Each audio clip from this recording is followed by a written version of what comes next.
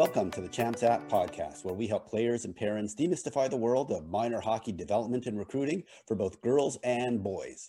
On today's episode, I talk with NHL sports psychologist Dr. Aimee Kimball.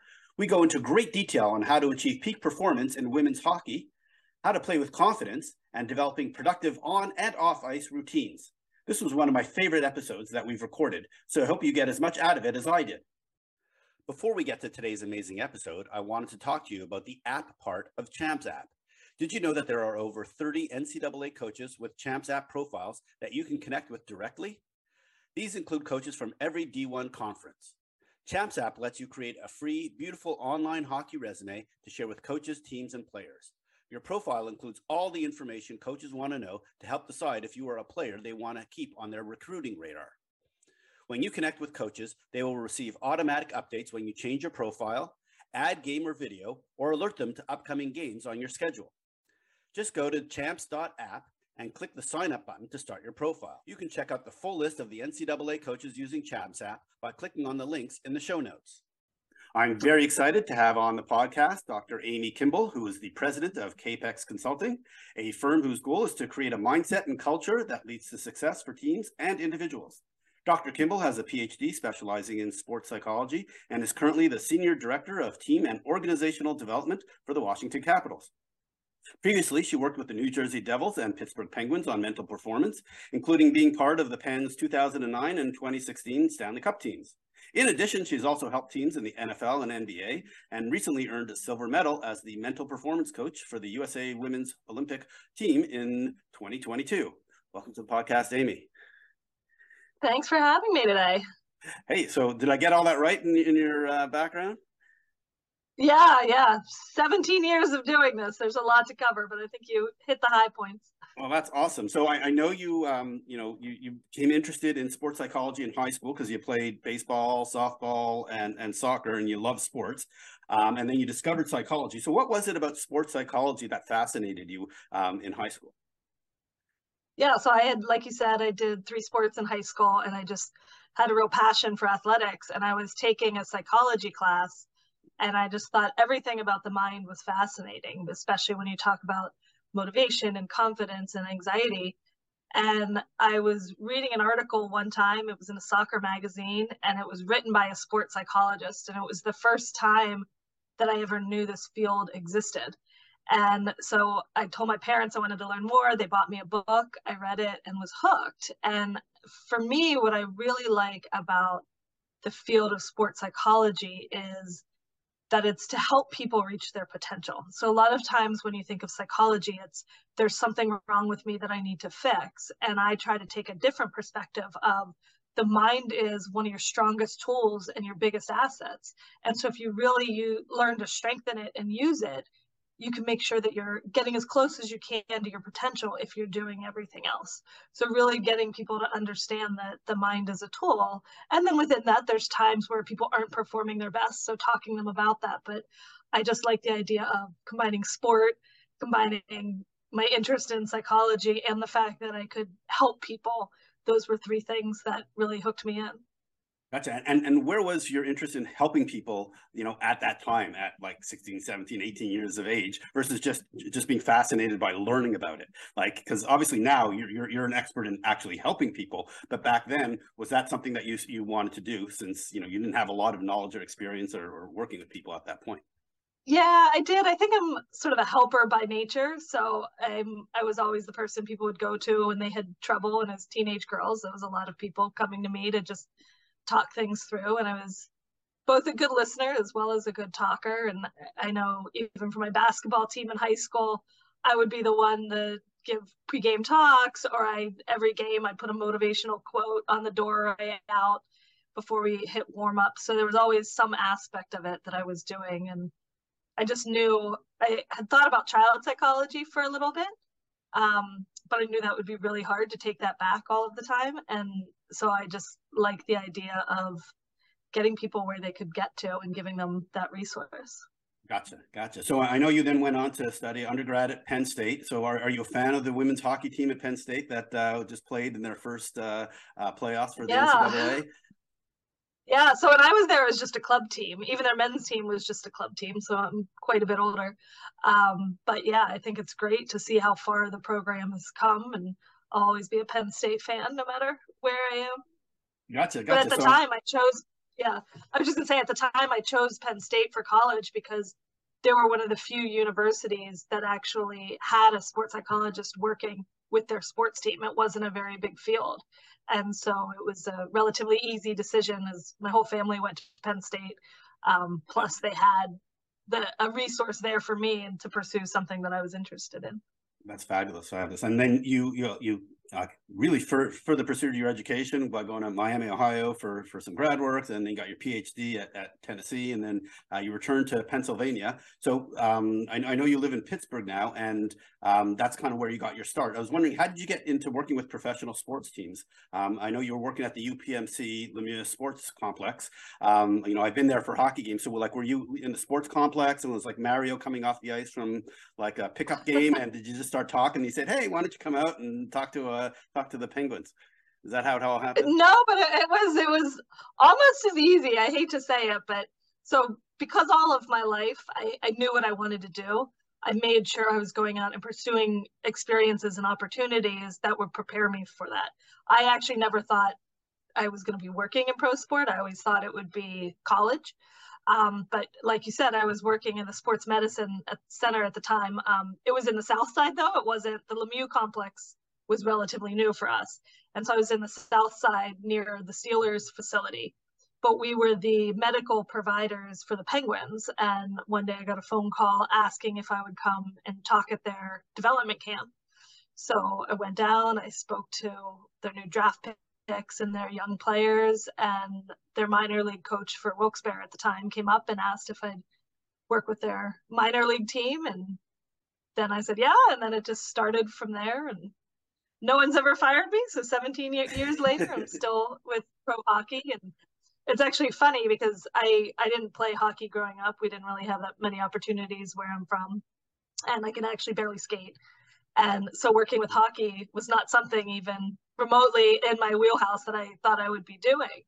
But I actually think it was helpful for me because my experience was where I was really open to listening and learning and talking to these players and just helping them with what they needed. And so I wasn't bringing my experiences of having played to them. I was allowing them to talk about their experiences, which I think is really important when you're looking at working with athletes and mental skills and sports psychology, is that you get to really understand each individual. And it's not about what you were like as an athlete, it's about who they are and what they do.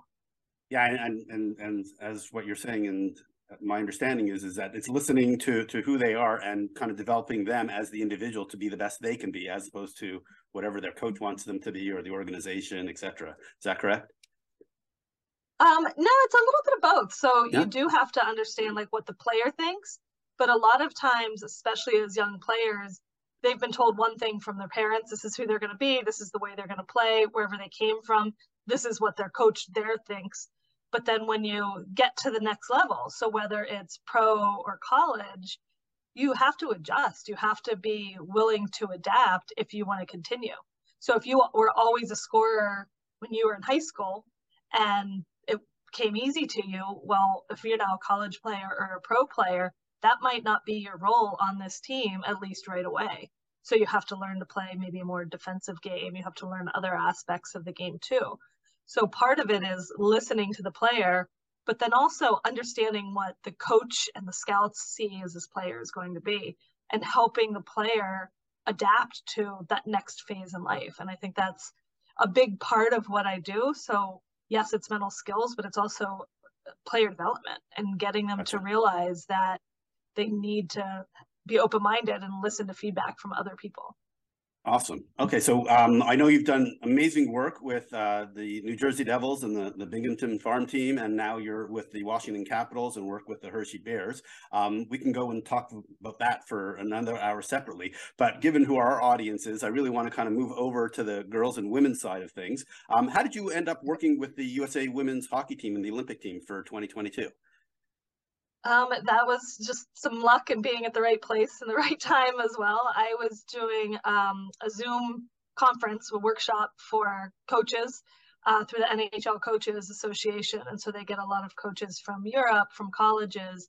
And Katie Million, who is the general manager of the U.S. women's team, happened to be on the call. And she emailed me, I think before I was even done with the workshop, and asked if I'd be interested in interviewing for this opportunity. And there was no way I was going to turn it down. So I was on board from the get-go. So it was, I think she liked what I was talking about at the time, and they happened to be looking for somebody. So it was right time, right place. Awesome. Okay, so I'm very curious. What was in your experience, what's the difference between helping with mental performance between women hockey players and male hockey players?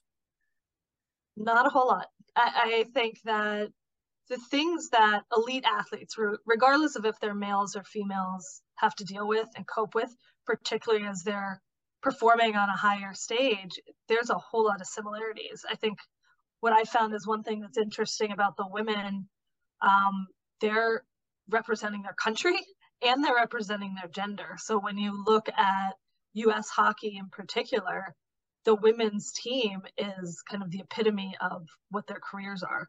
And so this means a lot to them, and they really understand the weight of that opportunity and what they're representing. And I think sometimes with NHL players, yes, they're representing their teams, but they're not necessarily thinking about representing their gender or representing their country all the time. And so that elite level for the women, I think, was, they carry that with them, but they carry it really well. And I think that's a major motivation for a lot of them to make sure they are taking it seriously every day. They're focused, they're dialed in, and they're doing their best. And it was honestly so impressive to watch how they trained and what they do, and their care and concern for each other as well. Gotcha. And I've had several guests who are now coaches in Division I who either were on the Olympic team and won medals, or some of them who just missed it and just missed the cut, and some of them who even tried to make it back to the national team after getting cut. And they all talk about the huge stress of making the team. And I know you were helping out in Blaine, Minnesota, as the players were centralized and some players were advancing and some of them were cut. Maybe you could just talk about like some of the challenges that the players have from a mental performance perspective as they're going through that multi-month process to go through the selection process. Yeah, it's such a balance because they're competing with each other, but they're also competing against each other for these spots. And organizationally, it's a challenge because you're trying to build this sense of team and camaraderie, because it is a short period of time to get yourselves gelled as a team. But then in the back of everybody's mind is always that little bit of fear until the team has announced that they could get cut. So while it keeps them on their toes, it can create a more stressful environment than it needs to. So really making sure that every player can just focus on doing their best and less about, I have to make this team, and more training, doing their best every day. And I think it is challenging. So for some women, they know this could be their last shot. And for others, they know they're a long shot because it might be their first year even having this experience. And so trying to get every player to put the circumstances to the side and just focus on their performance is always an interesting task. Yeah, and how did you deal with that? Because, or did you help some of these players that didn't make that last cut? You know, they were going to be very young players. They were college players who ended up just not making the cut. And plus, it was COVID going on, so you know they couldn't even actually travel with the team to Beijing. Like, were you helping them kind of deal with not making the team and kind of how to accept it? And you know, and by the way, they then couldn't play college hockey because it was too late for them to go back to playing. Like, are those the kind of things that you would help players with of dealing with the mental challenges of that situation? Yeah, so I can't really talk specifically about who I helped and what I did, but that is part of why they brought me on, is to be that support person for anybody that needed it. So whether it was a player who made the team and they're excited about it and nervous about it and there was a lot of fear and anxiety just that, especially leading up through COVID. I mean, I know I had it and I hadn't trained my entire life for this experience of you just didn't want to test positive. And there was just a lot that went into that. It was a unique experience. And then, yeah, there was people that didn't make it, and it was not necessarily last minute, but it was, you know, they trained a lot. They put in the same amount of effort that everybody else did. And then at the end of it, they didn't get the outcome that they wanted. And so, I think for some girls, they had family and friends and even teammates they could talk to about this. And for other people, I could be there as their support system if they needed it. Gotcha. Okay. Well, thank you for kind of explaining how that all works and how to think about it. So one of the unique things about the Olympics and kind of more similar to college hockey is that there's basically one game that you got to win.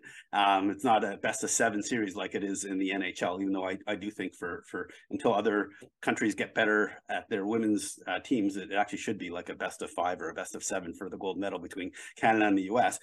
What are some of the unique mental performance opportunities to help the players with for that situation where it's a winner take all game? Well, it doesn't just start when you get to the Olympics, it's everything leading up to that. And so leading up to it, they had several games, a lot against Canada, where they would compete against them and sort of test their lineups, test their strengths and weaknesses. And so they had those opportunities to assess themselves as well as their opponent. And so getting every player to just focus on what do you need to do to be your best regardless of the situation. And so throughout that year, talking a lot about that and being prepared to sort of meet that moment where, hopefully you do get to that final game, but it's not about that game. It's knowing you've prepared for that game. And so you can't just wait and say, okay, now I'm going to do visualization the night before and I'll be good to go.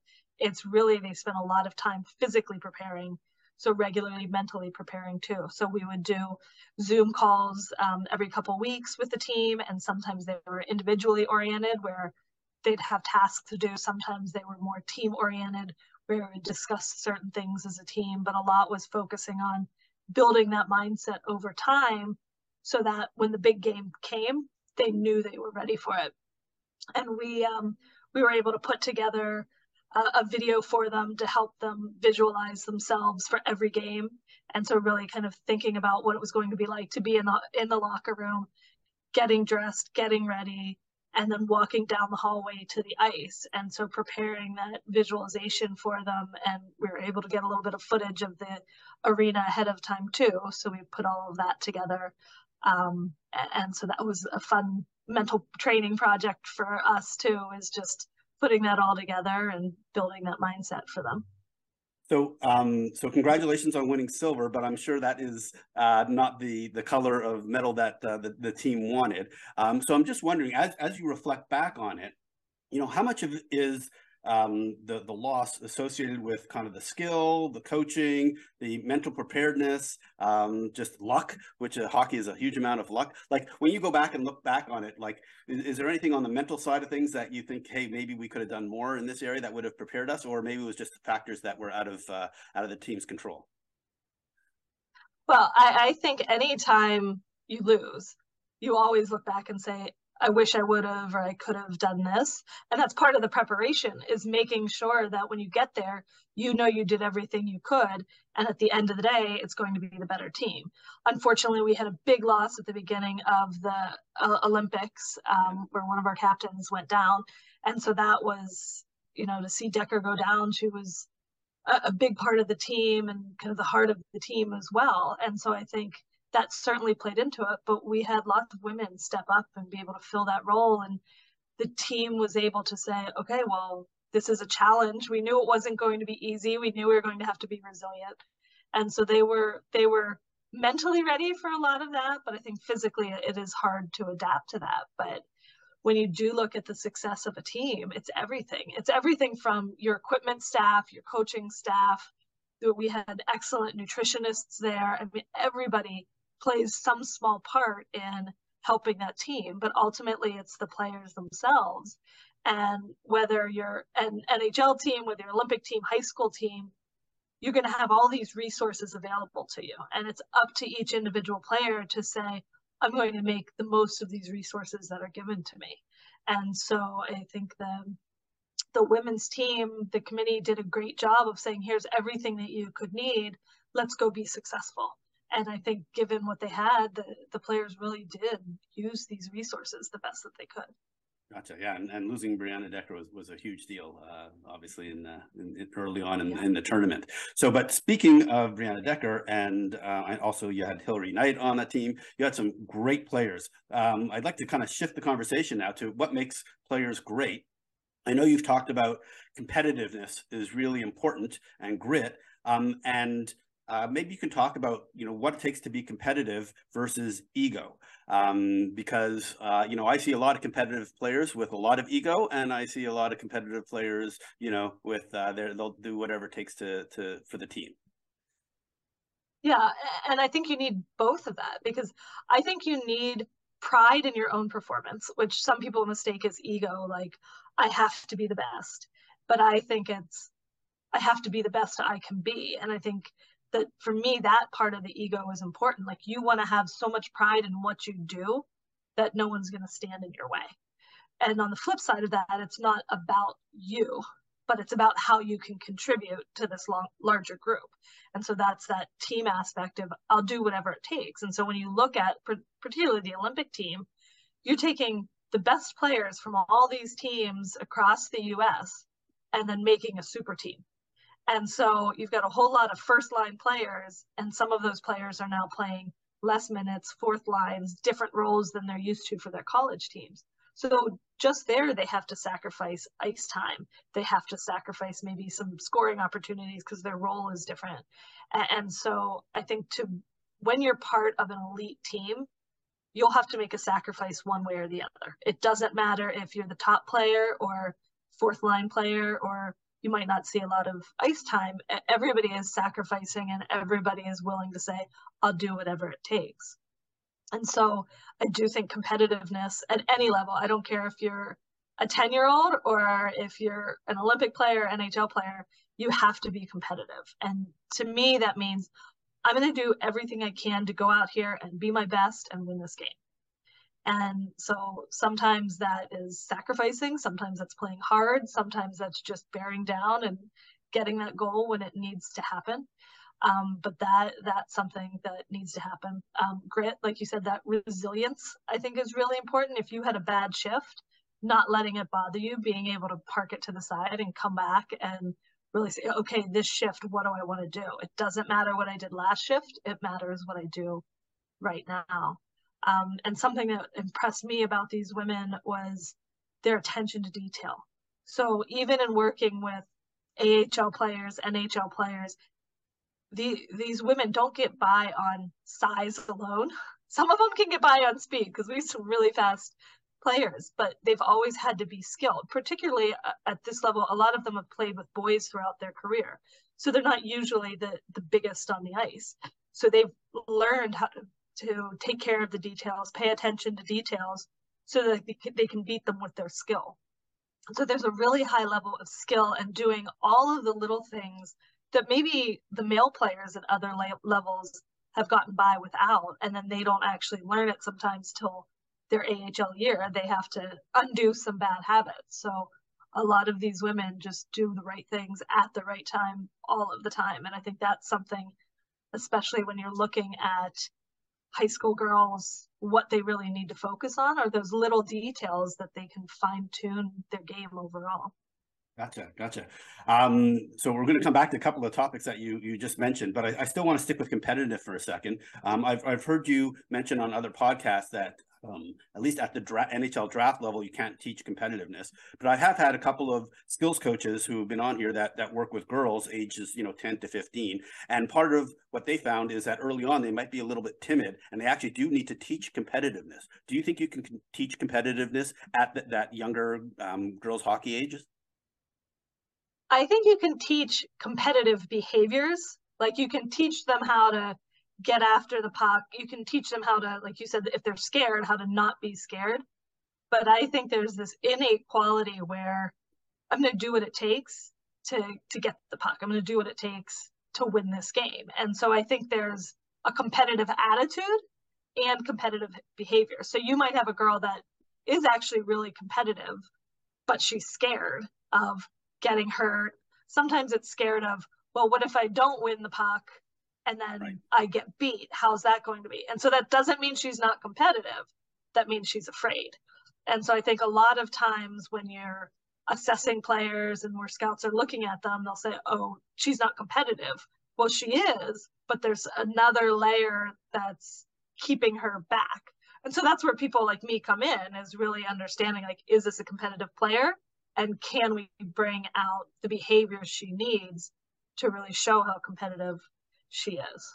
Gotcha. But So I have three young kids, and they're 12, 10, and 8. And I can tell you by about 6, 7 years old, I can tell you my daughter is one of the most competitive people I've ever met. And then you can just see it in your kids, like how much they care. It doesn't matter what they're playing, they want to win. perfect. So one of the challenges, though, is developing confidence in these hockey players, because when they play with confidence, it's really noticeable. And when they play without confidence, it's also really noticeable. What are some kind of tricks to helping maintain confidence and not lose it, assuming you're getting the support you need, you're not getting beaten down by your coach every time you screw up? Yeah, well, I think a lot of times when players use confidence, it's because they change their focus. So they're focusing more on mistakes, they're focusing more on what other people are thinking about them. But for a lot of players who, if they're good and you ask them, are you a good player? They, one of the things about hockey players is all very humble. They have trouble admitting that they're good, but that's one of the things that I try to get them to do is say, yeah, I can hold my own. I'm a good player. And to me, that's confidence, is knowing you have the ability. So then it becomes, okay, you're good. What's keeping you from performing that way? Or what's keeping you from believing your skills are going to show up when you need them to? And so that becomes, are you focusing on the right things at the right time rather than doubting your abilities?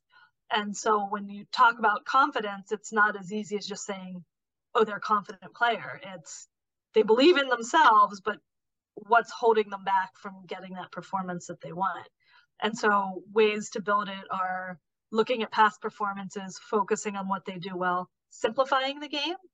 And I always talk to them about making a list of the things they need to do to play well. So it might be moving their feet, following their shots, finishing their checks, and then just saying, can you do these things? If this is the list you need to do to play well, are you capable of doing this? And do you control whether or not you do it? And then they're usually able to check off all these things from their list and then say, okay, all you have to do is that, and you'll play well. And it takes out all of the things they don't control, all of the negative focus that they had, and it keeps their mind on, I know I can do these things, I'll be fine today. And so it's a really easy way to get them to be confident, is just kind of clear out the clutter of the things they're focusing on that they don't need to be. Gotcha. So that makes a lot of sense for how to think about confidence, and getting them to actually do that. That's kind of the hard part, I guess, of doing Yeah, that stuff. right. Yeah. Yeah, so it takes some time, particularly. I was just going to say, like, especially when you're looking at high school girls, there's so much comparison. They're always thinking about themselves compared to everybody else, and parents do it too. Oh, you're so much better than she is. I don't know why she gets more ice time. And that comparison often can kill their confidence because they're so worried about others and how am I compared to them, instead of how good can I be? Am I being that player all of the time right now? And then what's my next step and how do I get there? And so I think as players and as parents, making sure you can get your athlete to just focus on herself and not worry about what everybody else is doing. As hard as that is to do, but yes, I got Yeah. it. All right, so now I'd like to get into really kind of some tactical things that I've seen over the last few years. Some of them are like specific to what I've seen on my kids' teams, not necessarily my kids. And I'd like to ask you some questions about them from a mental perspective. So ever since my kids were like in squirts, there's always one player on the team who always goes off sides, who can't hold themselves back on the blue line and has to like get in before the puck does. And, it happens once, twice a game, et cetera, every game. So like, what's an example of how to handle that from a mental perspective, or even maybe it's like the coaching perspective on how to coach that player? Well, I think video would probably be really useful for them to be able to see where they are in relation to everybody else. I'm kind of looking at just their spatial awareness. Do you know where you are in relation to the puck, the players, the blue line, and making sure they get that? And I do think that's a lot of coaching too, of that player might just be a little bit faster than everybody else, so it's hard to hold them back. So teaching them skills about timing and making sure that they're timing everything correctly, because you don't want them to have to just stop cold. So I think that there's a lot of coaching involved with that. But I think showing them on video would be really helpful too. And letting them know that you don't have to be the first one there, but like you have to be patient sometimes, and that some does come with age and experiences, and maybe getting called off sides 3 times in a game will help them realize they can't do it. Gotcha. So that relates to kind of a related question is, just making mental errors, like, passing the puck to the other team, or, just getting rid of the puck before you should, or just completely missing the net on a shot. Like some things are truly mental errors. What are the kind of advice do you give to players that kind of have those recurring mistakes that they make that are really kind of self-inflicted? One, they're kids, so they should be making mistakes. If they're not making mistakes, they're not challenging themselves. So I think that's important too, is getting them to realize like that's okay and it's part of learning. And that is how kids learn, is when they screw up, okay, don't do that again. And sometimes it takes them a little bit longer to really realize like, oh yeah, that is me, that is my fault. So one is the accountability piece of it too, is realizing like, oh, that was me, I can't blame it on somebody else. And I think that's something parents need to be aware of, because we tend to try to make our kids feel better about mistakes and push the blame on somebody else instead of saying, no, you screwed that up. It's okay. You screwed it up. What did you learn from it? And so I think that's something, is making sure they're accountable and understand that, but also looking at when they're making these mistakes. Is it at the end of a period when they're tired? Because then that would be basically the way the brain works, is when you're tired, it's harder to think, it's harder to process things like emotions, and you go more on habits and reaction. And so if they're getting tired at the end of a period, and that's when a lot of their mistakes happen, they probably need to get in better shape. Sometimes it's nutrition too. So maybe they're not drinking enough. Maybe they didn't eat before the game. Maybe they do need a little snack in between periods or when they're on the bench, just to keep that energy up so that mentally they can process things. Sometimes it's pressure. So they make bad decisions because they're thinking about not messing up, or they feel a lot of stress and anxiety. And again, your thinking starts to break down, and the part of your brain that's just reacting on habit, that's what goes. And so it's really important for kids to develop the right habits. So under pressure, that's what comes out. And so one thing that can help is really in practicing putting kids in pressure situations so they can make the right decisions, even if they're a little bit of anxious. Having 2-minute drills, 1-minute drills where they have to score with not a lot of time left, or they have to defend with not a lot of time left, but really getting them to feel that in a practice scenario. So in a game scenario, they make the right decisions too. I think coaches too, usually at the end of practices, practice gets a little bit easier, but I think you actually can make it mentally harder. So it doesn't necessarily have to be physically harder at the end, but when kids are tired, when their attention spans are down, that's where you want to really train them to make the right decision, is when they're tired. And so I would put drills at the end of practice that are mentally challenging. They'll probably mess them up over and over, but eventually that's going to help them make those correct decisions in a game scenario. That's beautiful. You actually just completely stole my question on how to deal with decision making when you're tired. So that's perfect. But you did mention briefly emotions. I've also seen on my kids' teams there's usually some very good player who has high expectations of themselves, but they display a lot of anger or frustration when they aren't succeeding. Things like trying to break their stick over their head, or coming to the bench and slamming, the door, things like that. How would you work with a player, that's having those kind of challenges and dealing with a lot of emotions? Yeah, well, one, if my kid broke his stick, I'd make him pay for a new one, because as parents, they're not cheap. And that's one thing, that they need to throw something, make it a water bottle, not a broken stick. But, when you're talking about kids, there are emotions. And I like emotion. Like some people, I like watching players on the bench as they come off a bad shift, because if they just sit down like it's no big deal, how much do they really care? So a little bit of emotion is a good thing. You want them to care. You actually want them to be a little bit angry and pissed off if they screwed up. What concerns me is if it's a teammate that screws up and they're angry at them and they're taking out their frustration on them, that can really hurt the teammate's psyche because I'm already mad at myself and now my teammate's mad at me too. So that can hurt confidence, it can hurt focus, it can hurt their decision making. But if it's a player who's getting frustrated at herself, of really teaching her some skills that she can use to control that. So coming off the bench, processing, whether it was a good shift or bad shift, having a post-shift routine. Here's what I did well, here's what I didn't do well, here's how I want to play the next time I'm on the ice. And so some players need kind of that first 10, 20 seconds after they get off the ice to be angry. But then after that, it's, okay, what am I going to do to refocus myself? So having a routine to say, here's the play I'm going to be when I get out there. So the emotion isn't bad, but it's learning how to control it and how to make sure it doesn't negatively impact your next shift. Because it's also the same with positive emotions. You just scored a goal, you're excited, now maybe your team is up by 2 or 3, and then you relax because now it's like, okay, I don't have that sense of urgency I did before. And so sometimes really good shifts end up turning into a bad shift because you relax, you don't have the same intensity.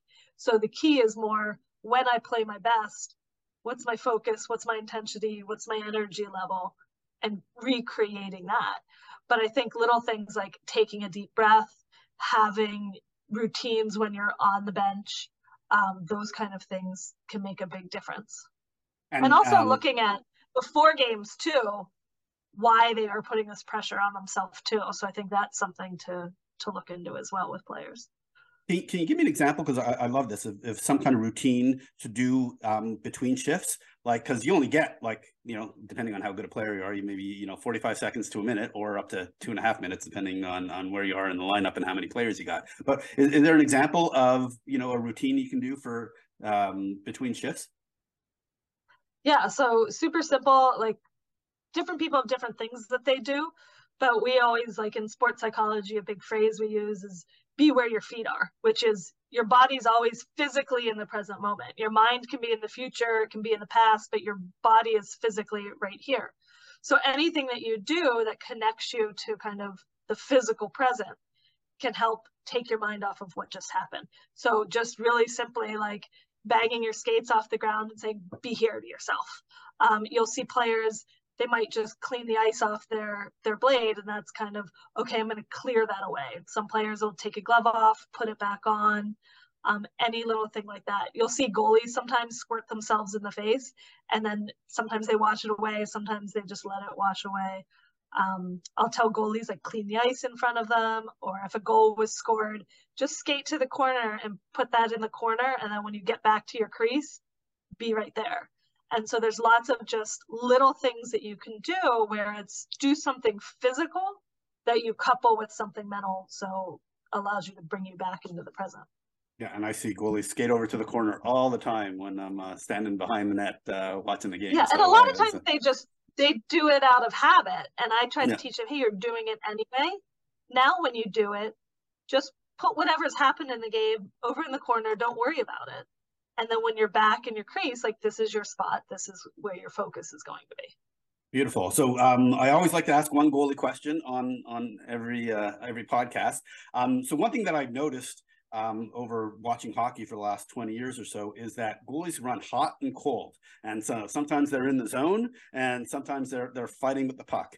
How does a mental performance coach help with those situations, especially on the lows when they're really struggling and they're not in a groove?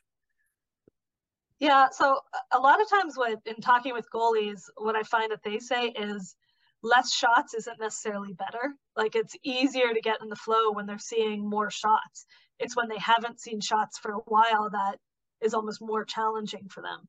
And there are some days where they've played back-to-back games, they're physically tired, maybe they didn't get a great night's sleep, where they're going to feel off that day. But the idea with goalies is you still have to battle, and your job is to stop the puck. And so really keeping it simple, and those habits that you have as a goalie, how you track the puck, how you communicate with your teammates, those little things will make it easier. And so sometimes for goalies, it's just have something that you do that allows you to say, okay, I'm here, I'm back, I'm ready to go. And so that being able to clear your mind and not getting in your own way is important. And so within practices, like there might be a practice that's not going well. Sometimes they'll sort of stop practice, take a break. You want to teach them how to play through that too. So because in games, they can't always just take a break whenever they want. They need to learn to play through it. And so it's saying, it's just admitting like today's tough, but I can still do it. And then the easy days are easy, and the tough days, it's like, okay, I'm going to have to battle today. And they just accept they can still do it, even though it's a little bit harder. But the more they start doubting and questioning themselves, then that kind of adds to the weight that they're carrying and makes it even harder. Yeah, yeah, and that's where you come in to kind of help them work through that and all that stuff. So, cool. So in girls hockey, especially in kind of newer areas to playing hockey in the country, there's not a lot of great coaches, and a lot of them are kind of old school coaches. And so I've seen it quite a bit that some players actually are playing with fear and anxiety of making mistakes because their coaches won't let them make the mistakes. You know, they've told them to, you know, dump the puck in and go chase it, as opposed to trying to make a play. And so how do you work with these players, or what advice do you have for players where they're trying to break these bad habits that have kind of been taught to them in, you know, peewees, and now they're playing at a higher level at the older age groups, that they're trying to avoid fear of making a mistake and disappointing their coaches? Yeah, well, a lot of times with those players, it's being able to say, look, your coach is going to pull you one way or the other. So if you're going to get pulled, at least go down playing the way you want to be playing. And so kind of talking to them about, if you play with fear, how does that change your game? Whereas if you recognize, hey, I might make a mistake and my coach is going to put me on the bench, but I also might play really well and it'll allow me to get more ice time and contribute. And so you'd rather go down sort of playing the best that you can, make a mistake and say, hey, if that's the way the coach wants to coach, there's nothing I can do about it. And so it's really not focusing on, I want to play to not make a mistake. It's, I want to play to help this team. And it goes back to the competitive nature of things. If you're playing to win, you're focusing on, what do I need to do to help the team? What do I need to do to play my best? But if you're not as competitive or you're playing not to lose, then you are worrying about what the coach thinks. And so it's getting people to realize that I play better when I'm competitive. I play better probably when I'm more aggressive, when I'm playing smart, not safe, and getting them to, you know, kind of process some of the things that they're afraid of and realize that's going to be there whether you're afraid or not. So you might as well focus on what you need to do to play well. And so again, it goes back to the routines that they have, the mindset they want. Sometimes it's just something physical that they do. And talking about, if you just stay moving, if you just move your feet the whole time, everything else will click. I've had players that are really hesitant. They're afraid to make mistakes and they have all this self-doubt. And so one of the things I tell them, just go out and sing a song in your head. Like, stop thinking, sing a song and just let yourself play. Like, let your body know what it needs to do and tell your brain to just be quiet for a little bit. And so singing a song is sort of an easy way to quiet that thinking brain for a little bit. That's awesome. And you mentioned routines. Hockey players, in case you haven't heard, have a lot of superstitions. So how do you think about routines versus superstitions? Yeah, so superstitions tend to be, if I don't do this, I'm going to have a bad game. And it's a lot of luck based, and it tends to change. So, oh, I wore this pair of socks or this pair of underwear and I played really well, so I'm going to keep wearing it. And then you have it for 2 games and you're like, oh, it's a bad game, now I've got to switch. So there's no routine to it. And it doesn't really help you. It just kind of makes you feel better. Whereas routines are things that you can do to say, if I do this, I feel more comfortable, I feel more prepared, I feel physically and mentally ready. So it allows you to have that sense of preparedness and readiness. Whereas superstitions are more like, okay, I think I covered this one little area, I should play better. But I'm not somebody that says, okay, let's cross our fingers and hope it works. I want people to say, okay, these are the things I need to do to know that I'm going to be ready. And even if your bus breaks down and you're a little bit late, what are some pieces of your routine that you can still carry on? And that routine is again based on when I play my best, what am I feeling, what am I thinking, what am I doing, and then creating a routine that allows you to bring those things out. But most hockey players do have pre-game routines. I think they need routines between shifts. I think they need routines between periods. And I think they need routines after games too, because how you process a game afterwards can certainly affect how you do practice the next day, or if you have a game the next night, how you handle that. And so parents, sometimes if it's a young kid, then their parents are driving them home from games. Like that routine is really important because you don't want your child to be in the car stressed out about what you're going to say. So that post-game routine, post-practice routine, they know what they're going to get in the car. And it's not for you as a parent to tell them how they did. It's for you as a parent to teach them to assess how they did. So eventually in life, they're not relying on you. They're not relying on a coach. They know if they had a good game, they know if they had a bad game, and they know what they need to do to get better the next day. Beautiful. You actually got into my next question, which was the car ride home. So parents should be telling their kid what they did wrong and how come they didn't score more goals. Is that right? What they should be doing? And yeah, why didn't you get ice time? Your coach is awful. Yeah, no, like, so, with my daughter is a good example. I usually like after a game, I say, okay, how do you think you did? And she's really hard on herself. So she'll like, oh, I didn't do well. I said, well, give me one thing that you felt like you did well at. Or I might say, oh, I know you've been working on using your left foot more at practice. I saw that you did that. Do you feel like that was a good shot, kind of thing? And so kind of trying to tie in things that she's been working on throughout the week and say, well, did you get to use it today in the game at all? And so I think for kids, it's really important for them to focus on the good stuff too, because it's really easy for them to focus on the things that they didn't do well, especially competitive, perfectionistic, high achievers. It's like, okay, tell me what you feel like you did well in the game, and what's one thing you want to work on in practice tomorrow that can help you be better. Beautiful. I hope all the parents listen to that one. In fact, I'll be using that advice myself. So yeah, and sometimes they might say, well, how do you think I did afterwards? And just as a parent, be prepared to give them some positive things. But also you can say, I think maybe this could be a little bit better. There was, a shift or two where you didn't do this. Just be more consistent. Your game's really close. But they might sometimes be seeking real advice for you, but they also need you to model them how to find the good. Even if their team lost 15-0, there was something good that they did. Can you help them find that? Because in those instances, they might not be able to find it for themselves. So as a parent, there might be 10 things you want them to do better. You still need to show them, like, even if it wasn't great, there were some really good things in there too. Gotcha. Okay, we need to start wrapping up, but you did mention something about losing 15-0. What advice do you have for players who play on not such great teams and they're consistently losing, and they clearly have a very losing record, but they're a good player? What advice do you have for those players on kind of dealing with the long duration of a season, but having a losing record and staying motivated? Well, that's why it's important not to focus just on the outcome. Like, winning a game is kind of the icing on the cake, especially when you're looking at youth hockey. Like, as you get into higher levels of competition, it's different.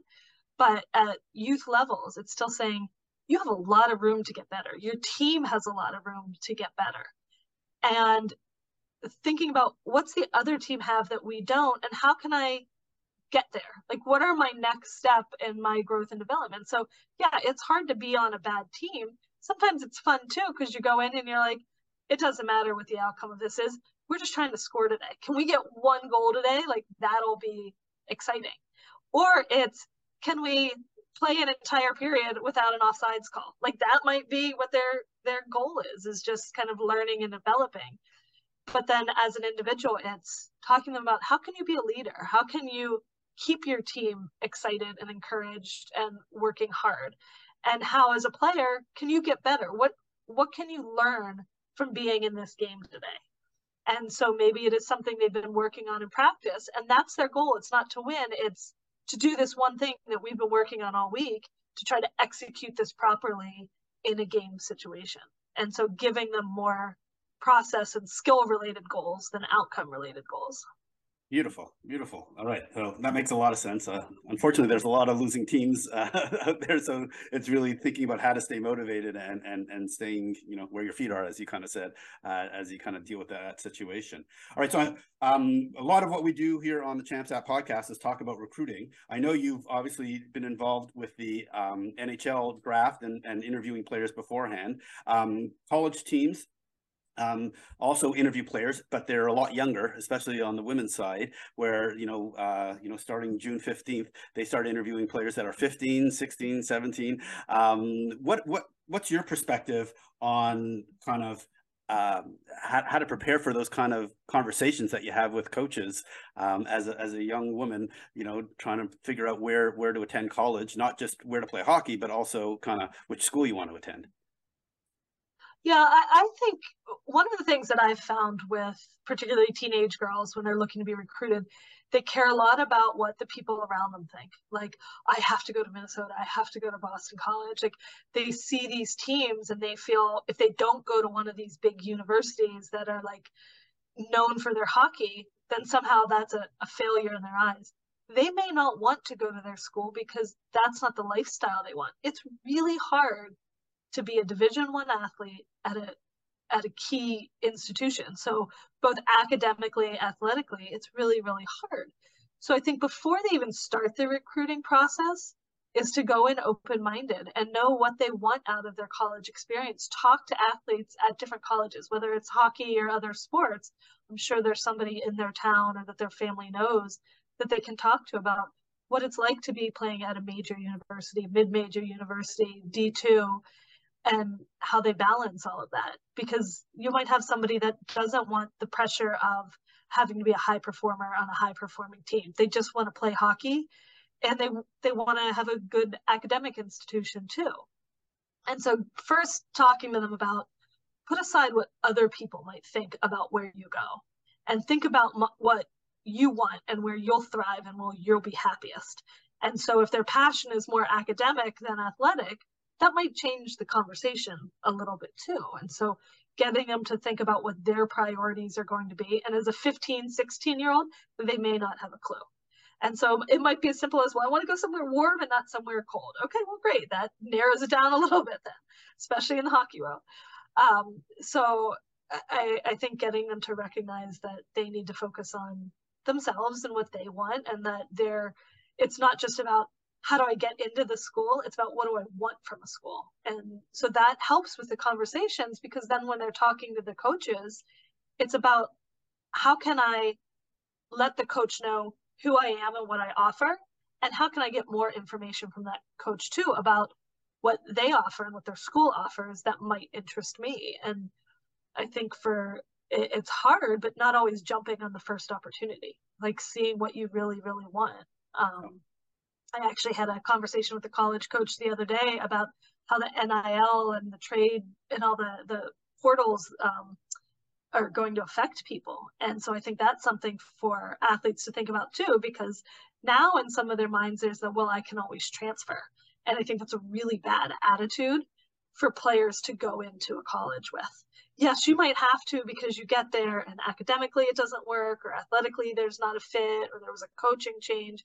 And that should sort of be a last resort. I think for athletes going in, can I see myself here for 4 years? Is this somewhere I will thrive, I will develop, and I'll reach my potential? And priority shouldn't be, am I going to play as a freshman? It should be, what are my 4 years, 5 years here going to be like? Beautiful. All right, we need to wrap up. I know you have some recommendations on journaling and apps. Any really quick advice on like kind of tools that players can use to help with their mental performance? Yeah, I just, for me, the number one is the earlier you start, the better you're going to be. Don't wait until you really need it to start doing it. Like, develop the mental habits along with your physical habits, and it makes those transitions to higher levels of performance easier. So just journaling, keeping track of your mentality, keeping track of physically what you're doing, how you're developing, just keeping track of everything that you're learning, I think is important. And then even things like meditation, there's some great apps out there for that. The Calm app is really good. Headspace is really good, just to get people focused for whether it's 5 minutes or 50 minutes a day. getting them to focus on being in the moment, clearing their mind, because especially as they get to higher level of performance, that ability to just tune out the real world and focus in the moment for a few minutes is really, really important. And is fun important? Yes. Number one, like if you don't love it, I don't know why you're doing it. It's hard sport. It's physically demanding. It's mentally demanding. If you're going to stick with it, you have to have a passion for it. And yeah, enjoy it. Like you can compete and you can be serious, but you can be having a lot of fun at the same time. Aimee, I want to thank you so much for doing this. You're very generous with your time and certainly generous with all your thoughts and perspective on how to improve performance. So thank you so much for doing this. Yeah, I'm glad I could help out and hope the listeners take something away from it. And if folks wanted to get in touch with you or reach out to you, what's the best way? Anything on social media or any other methods to learn more about what you do? Yeah, so I have a website. It's capexconsulting.com. And then my email is amykimball@capexconsulting.com. So they can reach out either way. Follow me on Twitter if they want. Aimee Kimball, nothing too crazy, just simply my name. I really want to thank Aimee for coming on the podcast. I learned a ton about the little tips and tricks that can be used to improve player performance. Hopefully, you'll be able to apply some of her insights to your game. Thanks for listening to today's episode. Before you go, I wanted to share more about the app in Champs app. If you've listened to this podcast before, you know I spend a lot of time talking with coaches, parents, and players about the hockey recruiting process. One of the key questions that people want to know is, how does a player get noticed by college coaches? While there are many ways to be discovered, the easiest way to get on a college's radar is to send a coach an email and provide them all the information they need to assess if you are a player worth keeping their eyes on. That's where the app part of Champs app comes in. Champs app was designed based on all the conversations and feedback we received about the recruiting process. And we've built a tool to help players and coaches connect with a ton of the information they want to know. It all starts with creating a free, beautiful Champs app profile. After that, there's some pretty magical things that can happen to help make the recruiting process a little less overwhelming. Your Champs app profile includes all the basic academic, personal, and athletic information coaches want to know. Then, by including video, schedule information, and your coach's contact details, colleges can easily start their evaluation process. You just copy and paste your personalized link and send it to coaches so they can see your public player profile without even having to log in or create a Champs app account. Or you can connect directly with coaches on Champs app. More and more coaches are creating their own Champs app profiles and connecting with players themselves every day. Now coaches can have all the information they need to assess where you might fit in their recruiting plans. Even better, college coaches can track your progress throughout the winter and showcase seasons, because as you make changes to your profile, coaches will get notified to your updates. And in the future, we will be adding even more amazing features to improve your visibility to the recruiting process and hopefully increase your odds of success. If you want to see what a player or coach profile looks like before you start your own, look in the show notes to see some examples. My kids and I have used Champs app for their recruiting process. In fact, my son was invited to a AAA tryout thanks to his Champs app profile. So go to www.champs.app and start your player or coach profile. It only takes about 15 to 20 minutes to complete most of your key information. Good luck, and please let us know how it helped with your recruiting journey.